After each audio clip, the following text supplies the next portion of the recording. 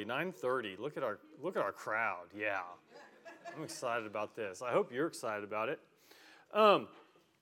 So just kind of an overview of our plan is that we, as a session, really have kind of just looked at the landscape of where we've been so far in Sunday school. Sunday school began for us in January of 2022. So this is actually fairly new to our body, to our congregation as a whole. In January of 22, we did our first study in the Lord's Prayer. We looked at the scriptures. My kind of pitch to the session was, hey, let's do something doctrinally while at the same time looking at Scripture itself. It's something that kind of weds those two ideas of we're in the Scriptures, but we're also looking at something that proclaims a theological truth. And so we looked at the Lord's Prayer that first semester. The next semester, we looked at, was it the Apostles' Creed? Or was that last semester?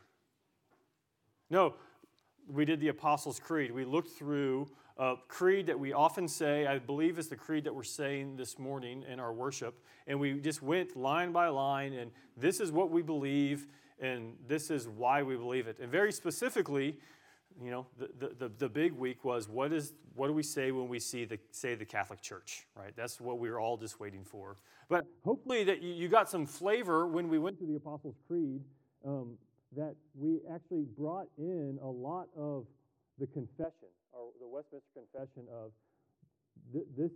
The Apostles' Creed is where we get the root of what we believe in our confession as a Reformed church. Then last semester, we went back and we did the big story of the Bible. We tried to wed how, with a theological framework, how do we read the Bible? And what I continually say, and what I hope this church will always say, is we want our members to be good readers of the Bible. Because if we can't read the Bible well, we can't understand, one, what it says, but two, what God has done for us in Christ. And so last semester, we use this term very infrequently. Last year, what we tried to give was a reformed or a covenantal way of reading the Scriptures. Of how from beginning to end, the Scriptures tell one story of God's great redemption in Jesus Christ. From Genesis 1 to Revelation 22, and in all the different genres, and all the different aspects, and all the different writings, everything is talking about that one story from a different perspective or a different aspect. Whether it's Genesis or Exodus, whether it's the Psalms or the Proverbs, whether it's the historical books or poetry, whether it's the Gospels, the Acts, Paul's letters, everything contributes to this one story of redemption of God saving his people in Jesus Christ. I say all of that and to also say this is the same story that the Westminster Confession of Faith tries to tell. From beginning of the confession to the very end of the confession, the Westminster Divines, and we're going to talk in just a little bit about what that actually means. The Westminster Divines, these men who were selected by the English Parliament to give a statement of faith of what the Church of England is supposed to believe, tried to tell this story in the form of 33 articles or 33 chapters known as the Westminster Confession of Faith. So in line with all of that, we have felt and we have prayed as a session, we think that studying the confession is the next step of the logical process of where we're going with Sunday school. We are focused on the Bible. But in Fayette County, we read the Bible in a very different way than a lot of churches read the Bible in this county. We read it through the lens of our confessions and our catechisms. And so that is kind of our aim. And so for the next, I think it's 41 weeks, counting this week, we're going to be going through the Westminster Confession of Faith. There's 33 chapters. I think all the chapters that have, I think it was 6 paragraphs. If it has more than 6 paragraphs, we're going to split it into 2 different weeks. I think is how I did that. If I didn't do it exactly that way, I apologize now. But so we are going to be, and this, by the way, this is if someone needs a copy of the confession, this is an extra copy that I have. Please come take it. If you want a copy of the confession, please come take this one. You can be nerdy and do your little tabs like this, even though those tabs really are pretty useless now. I also wanted to point out this resource. This is a resource called Confessing the Faith, a Reader's Guide to the Westminster Confession of Faith. This is by Chad Van Dixhorn. He is the nerd's nerd. He wrote his, I think it was 75,000-page dissertation on the minutes of the Westminster Confession, of the actual assembly itself. He has gone back and retranslated them and gave it historical context. And so he has written a very short book from his dissertation called Confessing the Faith. Everyone that's going to be up here teaching in Sunday school, I gave a copy of this. This is kind of our primary, secondary source of how to understand the confession. What's really great about this is that we're going to be reading the King James English or the Queen's English. In each chapter, it gives us a modern version of the King James English of our confession. This modern version, if we ever say the confession in our service, I'm actually copy and pasting it from this modern version. So if you're interested in this, this is what it is. It's called Confessing the Faith by Chad Van Dixhorn. If you want to come take a look at my copy, you're welcome to. This morning, my primary source is from Robert Letham, who's a Scotsman, and he wrote a book on the Westminster Assembly. It's historical and theological context. So if you want to know, I love resources. If you want to know the sources that I'm using this morning, this is where I'm getting most of this information from. All right. Before we dive in, let us pray.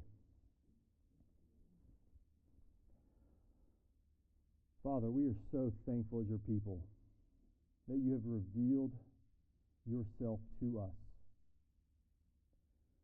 We would have no access to you if you did not condescend and open our eyes to see who you are and what you have done. Father, may this semester, may these 2 semesters of studying your confession be profitable for us. May it create in us a maturity in the faith. But Father, may it also lead us to the glorious praise of your name for what you have done for us in Christ. I thank you for these people who have an eager heart to learn about who you are and who you've created us to be. Be with us and bless us in our time. We ask this in the name of Jesus. Amen. All right, so you should have, I have a handout in the back. I dropped it in the communion bowl, or the communion cup bowl, because where else would you look for a document for Sunday school? And I'm going to get to what I have on that piece of paper in a moment. Really, what I copy and pasted were my notes. Those are just copy and pasted from my notes from a historical context of both the continental, what's happening in the continent as far as confessions go, and also my summary of, you'll like this, I think the second part of that, the in England, is my summary of about 150 pages of this book. Those are just my notes of summary, and so we're going to get there. But first, going back to what I said earlier, is that the confession as a whole, the chapters 1 through 33 of the confession were written to tell that one grand narrative of Scripture by Westminster divines. So what these are is these aren't necessarily just pastors These are people that Parliament hand chose to help them establish the belief of the Church of England. It was a governmental focus. I don't really know how to say that, but it was the government choosing what the church should believe. Now, this is completely foreign to Americans, right? We are the opposite of what is going on in the early 1600s. They were selected to not actually write the document of the Westminster Confession, but their primary goal was actually to take the 39 articles, which would have been the doctrinal statement of the Church of England, which was an Episcopal church. Their priority was actually to take the 39 articles and to make sure that they aligned with what the Church of England was supposed to believe.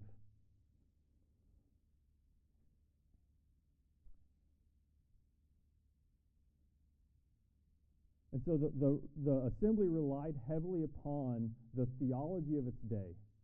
We're going to get into the kind of the theological and historical backgrounds of England. But the assembly wasn't just some out of context, let's just decide, let's start from scratch and write what we believe about God, what we believe about Jesus, what we believe about His Word. They actually took sources and resources in their day and used them for the writing of this document. Specifically, nowhere in Scripture does it talk about justification in such a way that we find in the confession. In one single place.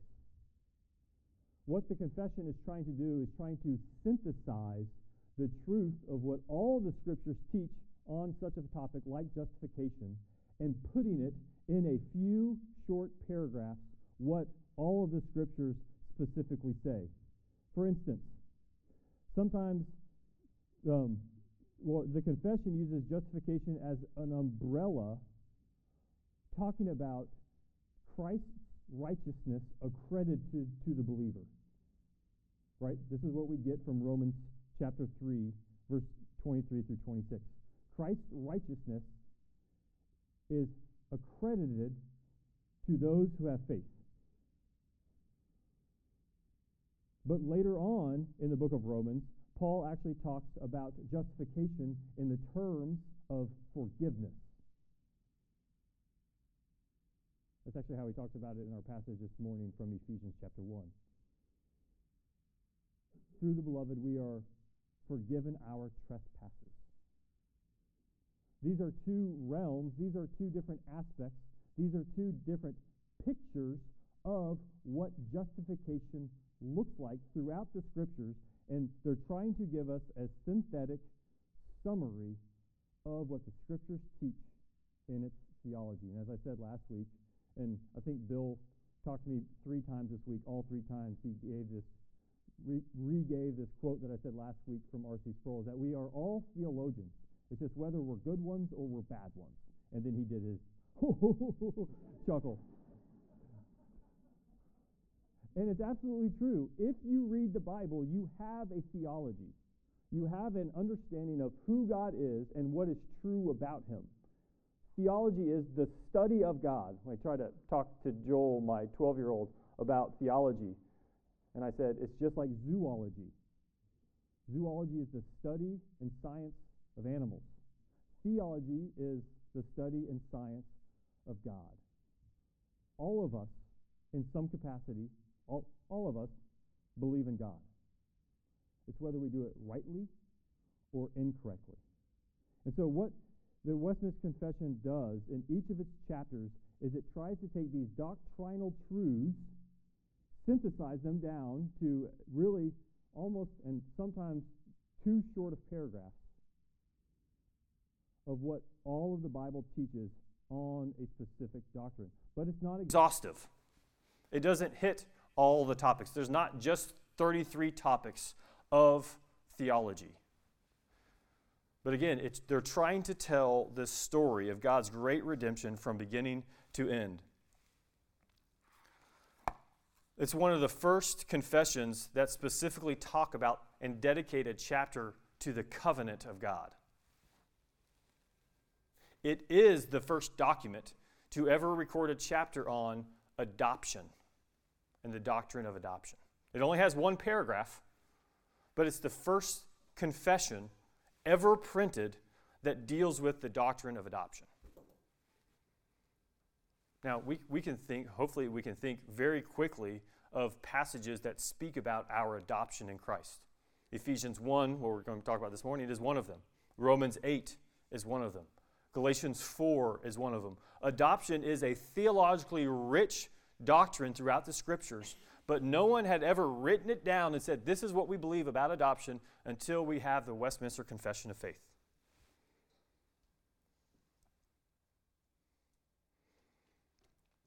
But we also have to understand Westminster for what it was during the time that it was. Meaning, a lot of what Westminster actually writes out, we have expanded on in the last 300 years. And we can't say, well, I can't believe they didn't write that, because some of our theology hadn't progressed in time, and our understanding of a certain topic hadn't progressed until the Westminster Confession or other confessions like it were written. And what I love to tell Baptists, or recovering Baptists, as we might have some in this room, is that the Baptist Confession is actually based on the Westminster Confession of Faith. They just changed one chapter on baptism. But if you look at I think it's the London Confession of the Baptist Church or something like that, it's almost word for word the Westminster Confession of Faith. Just as if you take the Westminster Confession of Faith and take the 39 articles of the Church of England, some of the paragraphs are almost word for word taken from the 39 articles. So we all believe something about God. We all have a theology. It's just whether we have a good theology and a bad theology. And what we, as a church, what we have as a denomination, continually say is we believe the Westminster Confession of Faith is the best biblical doctrine in human history. As far as a creed and a confession, this is what we stand on. This is what I love about our denomination. If you want to know what we believe about a certain doctrine, pick up your Westminster Confession of Faith. You can absolutely call me. Let's set up coffee or an adult beverage, and we can talk about it. You would be one of the first ones ever to talk about the Westminster Confession with me and ask to do that. But if you want to know, this is why we hand these out at our new members classes. If you want to know what this church believes about theology, read the Confession of Faith. Read the catechisms, the larger catechism. All right, so that's a brief overview kind of what the confession is trying to do. Are there any questions? I know it wasn't that clear because I didn't follow my notes at all.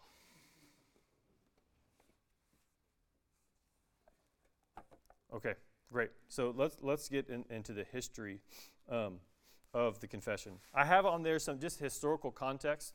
So the confession was written from 1643 to 1652. Are those the dates that I wrote down at the top? 53? Okay.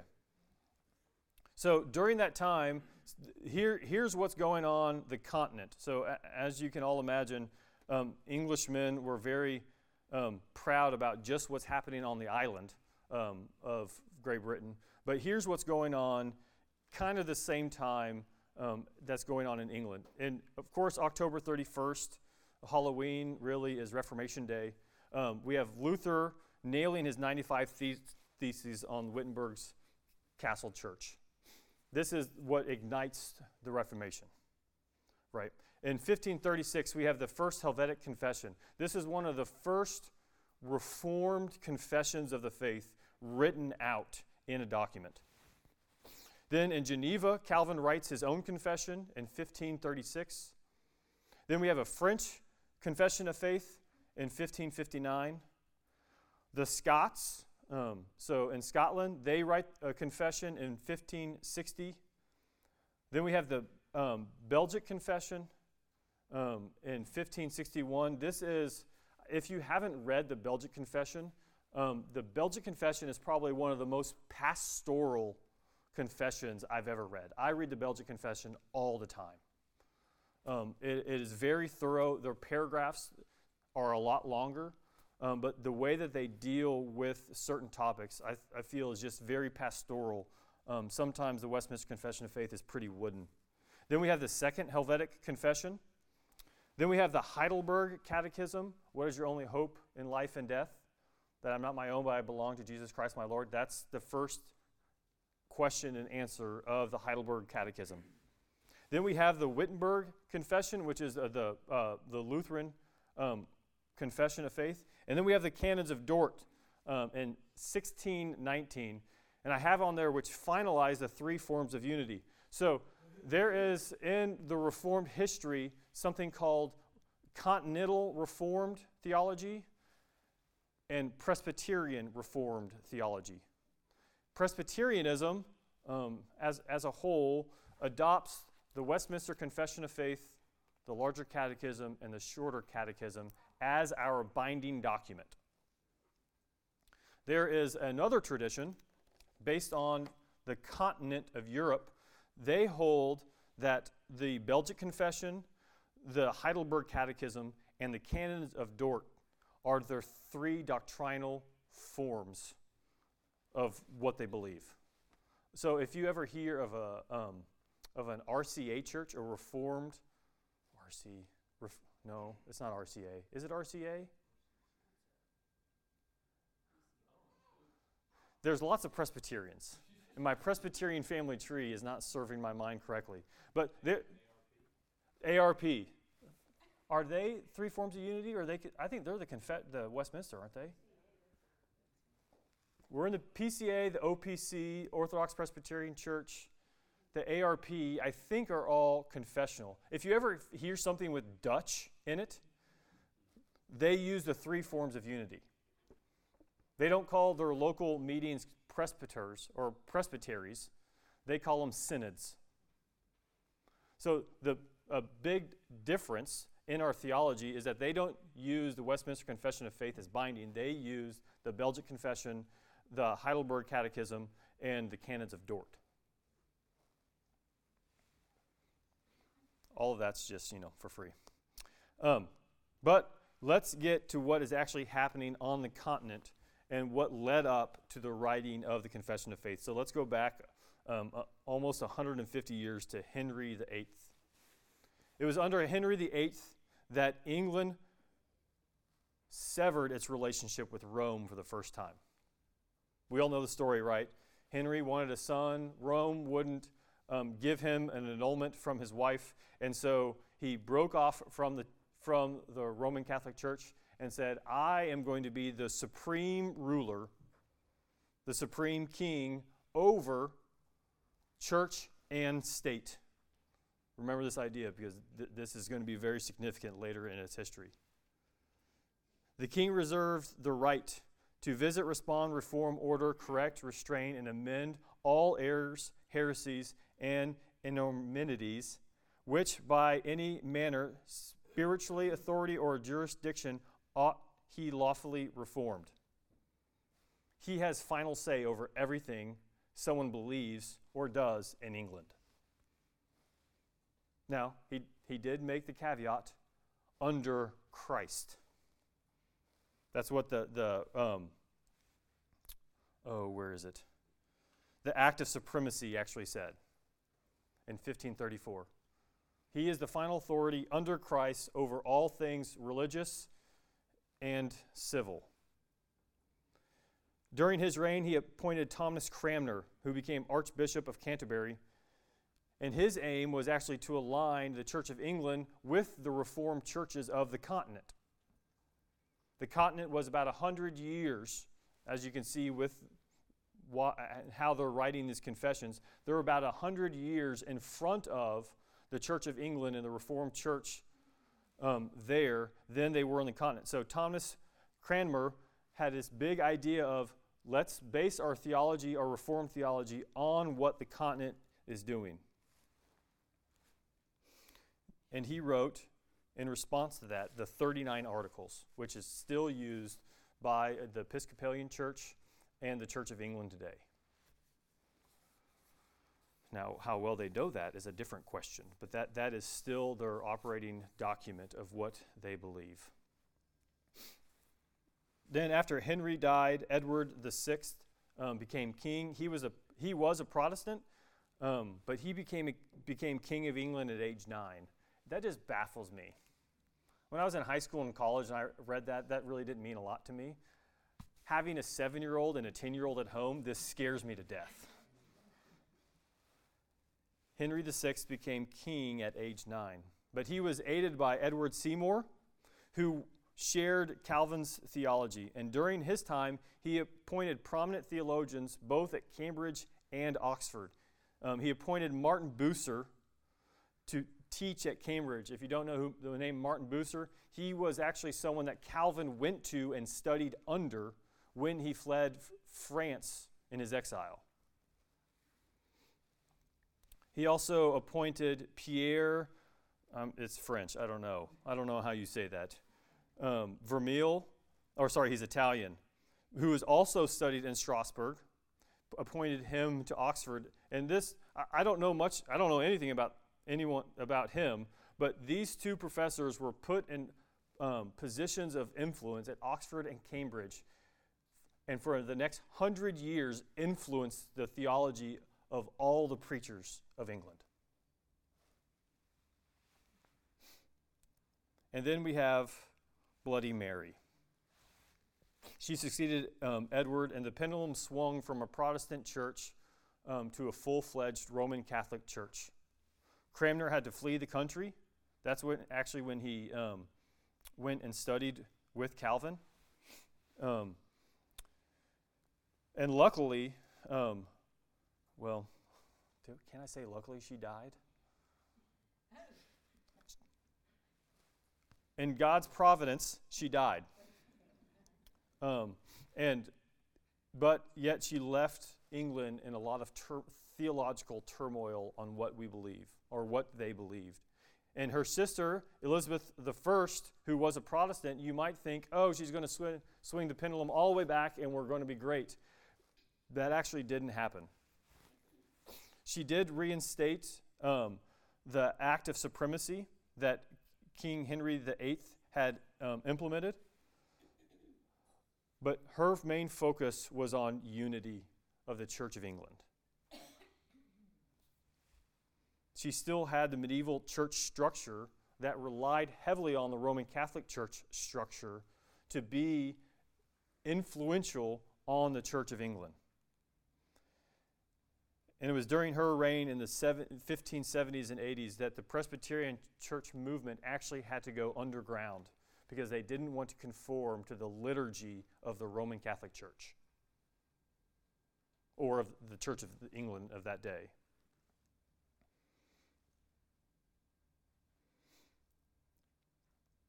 Then in 1595, although Elizabeth never officially accepted or allowed them to adopt this belief, there was kind of a resurgence in Reformed theology on the continent. And this is where we have the Lambeth Articles, also known as the 9 Articles. I'm not going to read those because I'm looking at my time. But I put those on there so that you could read them. This is a very brief statement of Reformed theology in England by English Parliament. If you read those 9 articles, you'll be very pleased to find out that almost every single article is a paragraph in the Westminster Confession of Faith.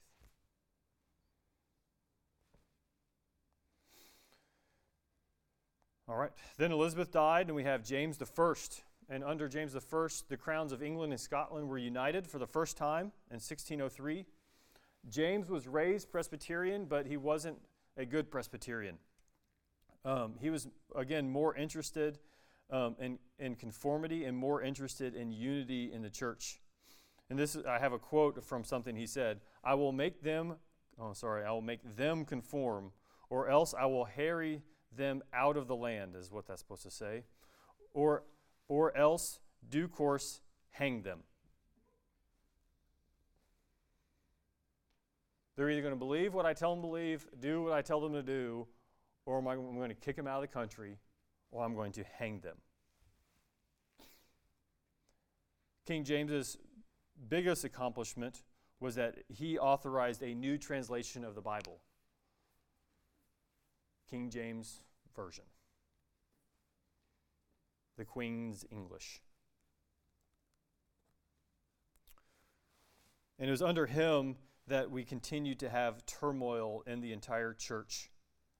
Although his Archbishop, Greg Abbott, actually sent English Calvinists, English churchmen, to the Synod in Dort. And if you go back up, the Synod of Dort was the last part of the three forms of unity. He actually sent representatives from England to the Synod of Dort. They were not voting members. They were not allowed to debate at the Synod, but they were a representative of England, and they were able to use the Synod of Dort when they came back to England to help shape the Westminster Confession of Faith. Then we have Charles I. Up until that time, the Church of England had been dominantly Calvinistic, reformed in its theology, and Charles really put a hindrance to that. It wasn't necessarily him, but the two people he appointed.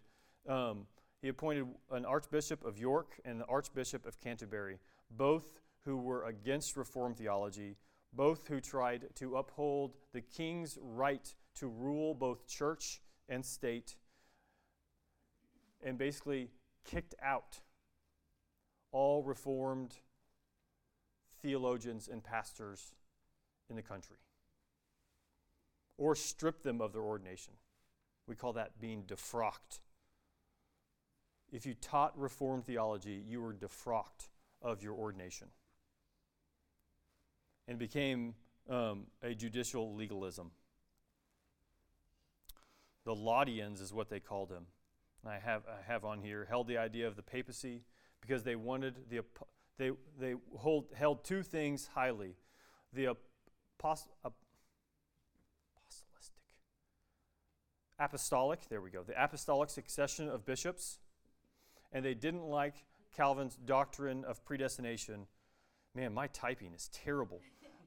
They didn't like the doctrine of predestination because they thought it undermined and sidelined the Church of England's view of the sacraments.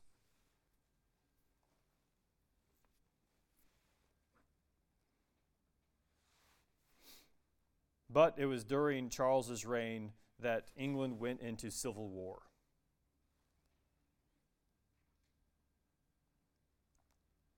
Charles tried to get Parliament to convene in the early 1640s because the Scots had rebelled against him because his church was trying to impose episcopacy, and at this point they were very Presbyterian. And so he needed Parliament again and tried to convene them to fund his wars, and they said that they would not. And because of that, one of the reasons for the English Civil War that began in 1672 was because Parliament and King Charles didn't agree upon why they should meet. Charles tried to overrule Parliament and tell them what they should do, and Parliament finally said no. And so this is what the Parliament did. In January 26th of 1643, they abolished the Church of England.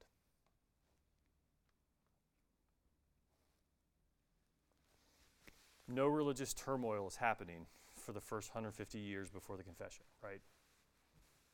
Thank you for laughing, whoever laughed. That was a joke. This is the context, the historical and theological context leading up to 1643, when the Westminster divines were called to write the Westminster Confession of Faith.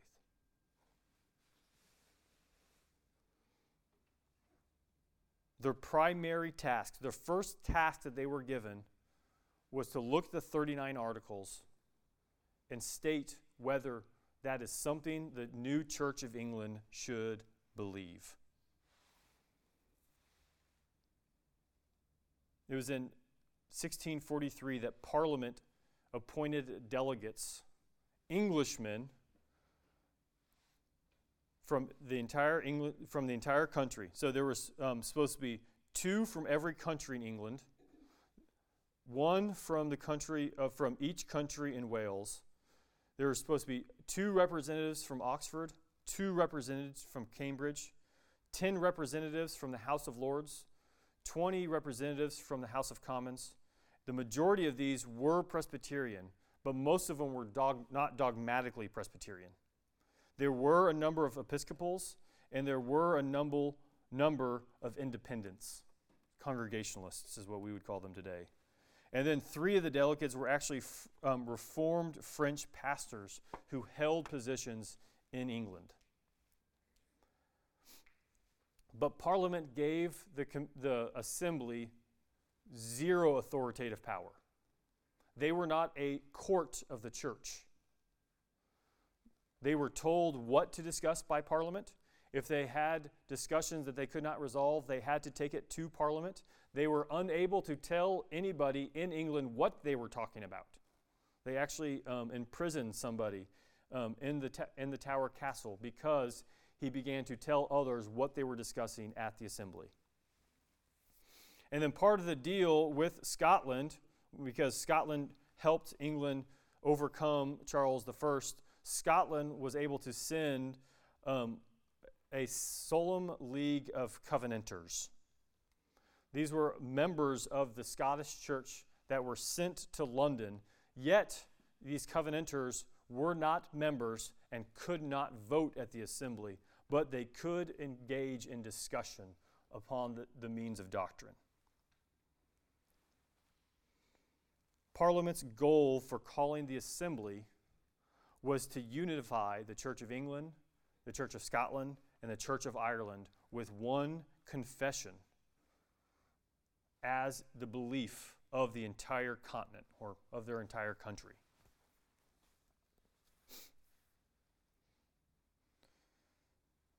And here's what's ironic. The Westminster Confession of Faith was never used in that way in England's history. It would later be adopted by the Church of Scotland, the Presbyterian Church. And then it would come to the Americas, and after a few updates, a few redactions, it has been used by the Presbyterian Church and Reformed churches in the United States. But as a document itself, it never served the historical purpose it was meant to serve, as being the creed and confession of the Church of England.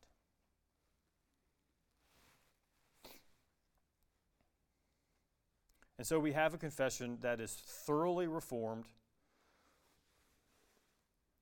It's Calvinistic in its scope of theology, or Augustinian, as some would say. But it was never used as the foundation of the Church of England for its theology. But yet it has a rich, rich historical flavor of the church in England for the 150 years leading up to its creation. The assembly met during the Civil War in England. They continued to meet when King Charles was imprisoned and executed by his own government. After the assembly met, within the next decade, both the larger and shorter catechisms were created. The shorter catechism was originally written for the church to learn. The larger catechism was primarily for pastors to learn. It was how they trained pastors.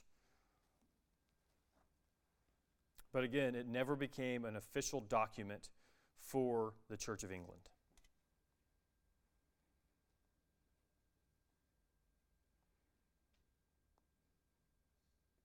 Looking at the time, I'm going to stop there before I start a new topic. So there's a rich, rich history in the confession that we have in the church, in our church this morning.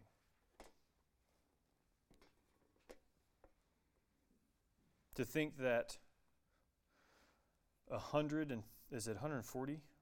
120 people could come in a single room over almost a decade and come out with something that they were unified on and what they believed that Scripture's taught really amazes. I don't think we could get 120 people anywhere to agree upon anything of such importance today.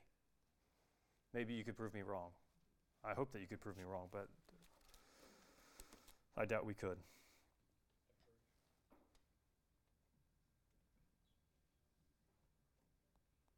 Yep, that's all that I have.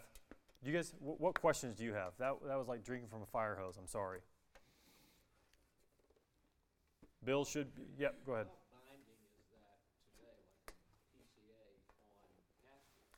Yep, no. You're coming along. That's a great question, David. You became just convinced that there was some error. Mm-hmm.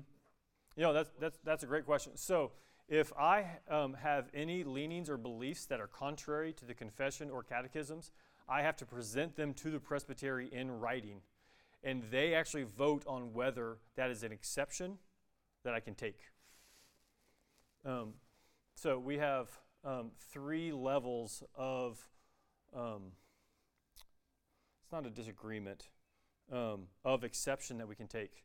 An exception without source, meaning that it's more of an exception with the language of the confession, but it doesn't actually have anything to do with doctrine. There's an exception that isn't,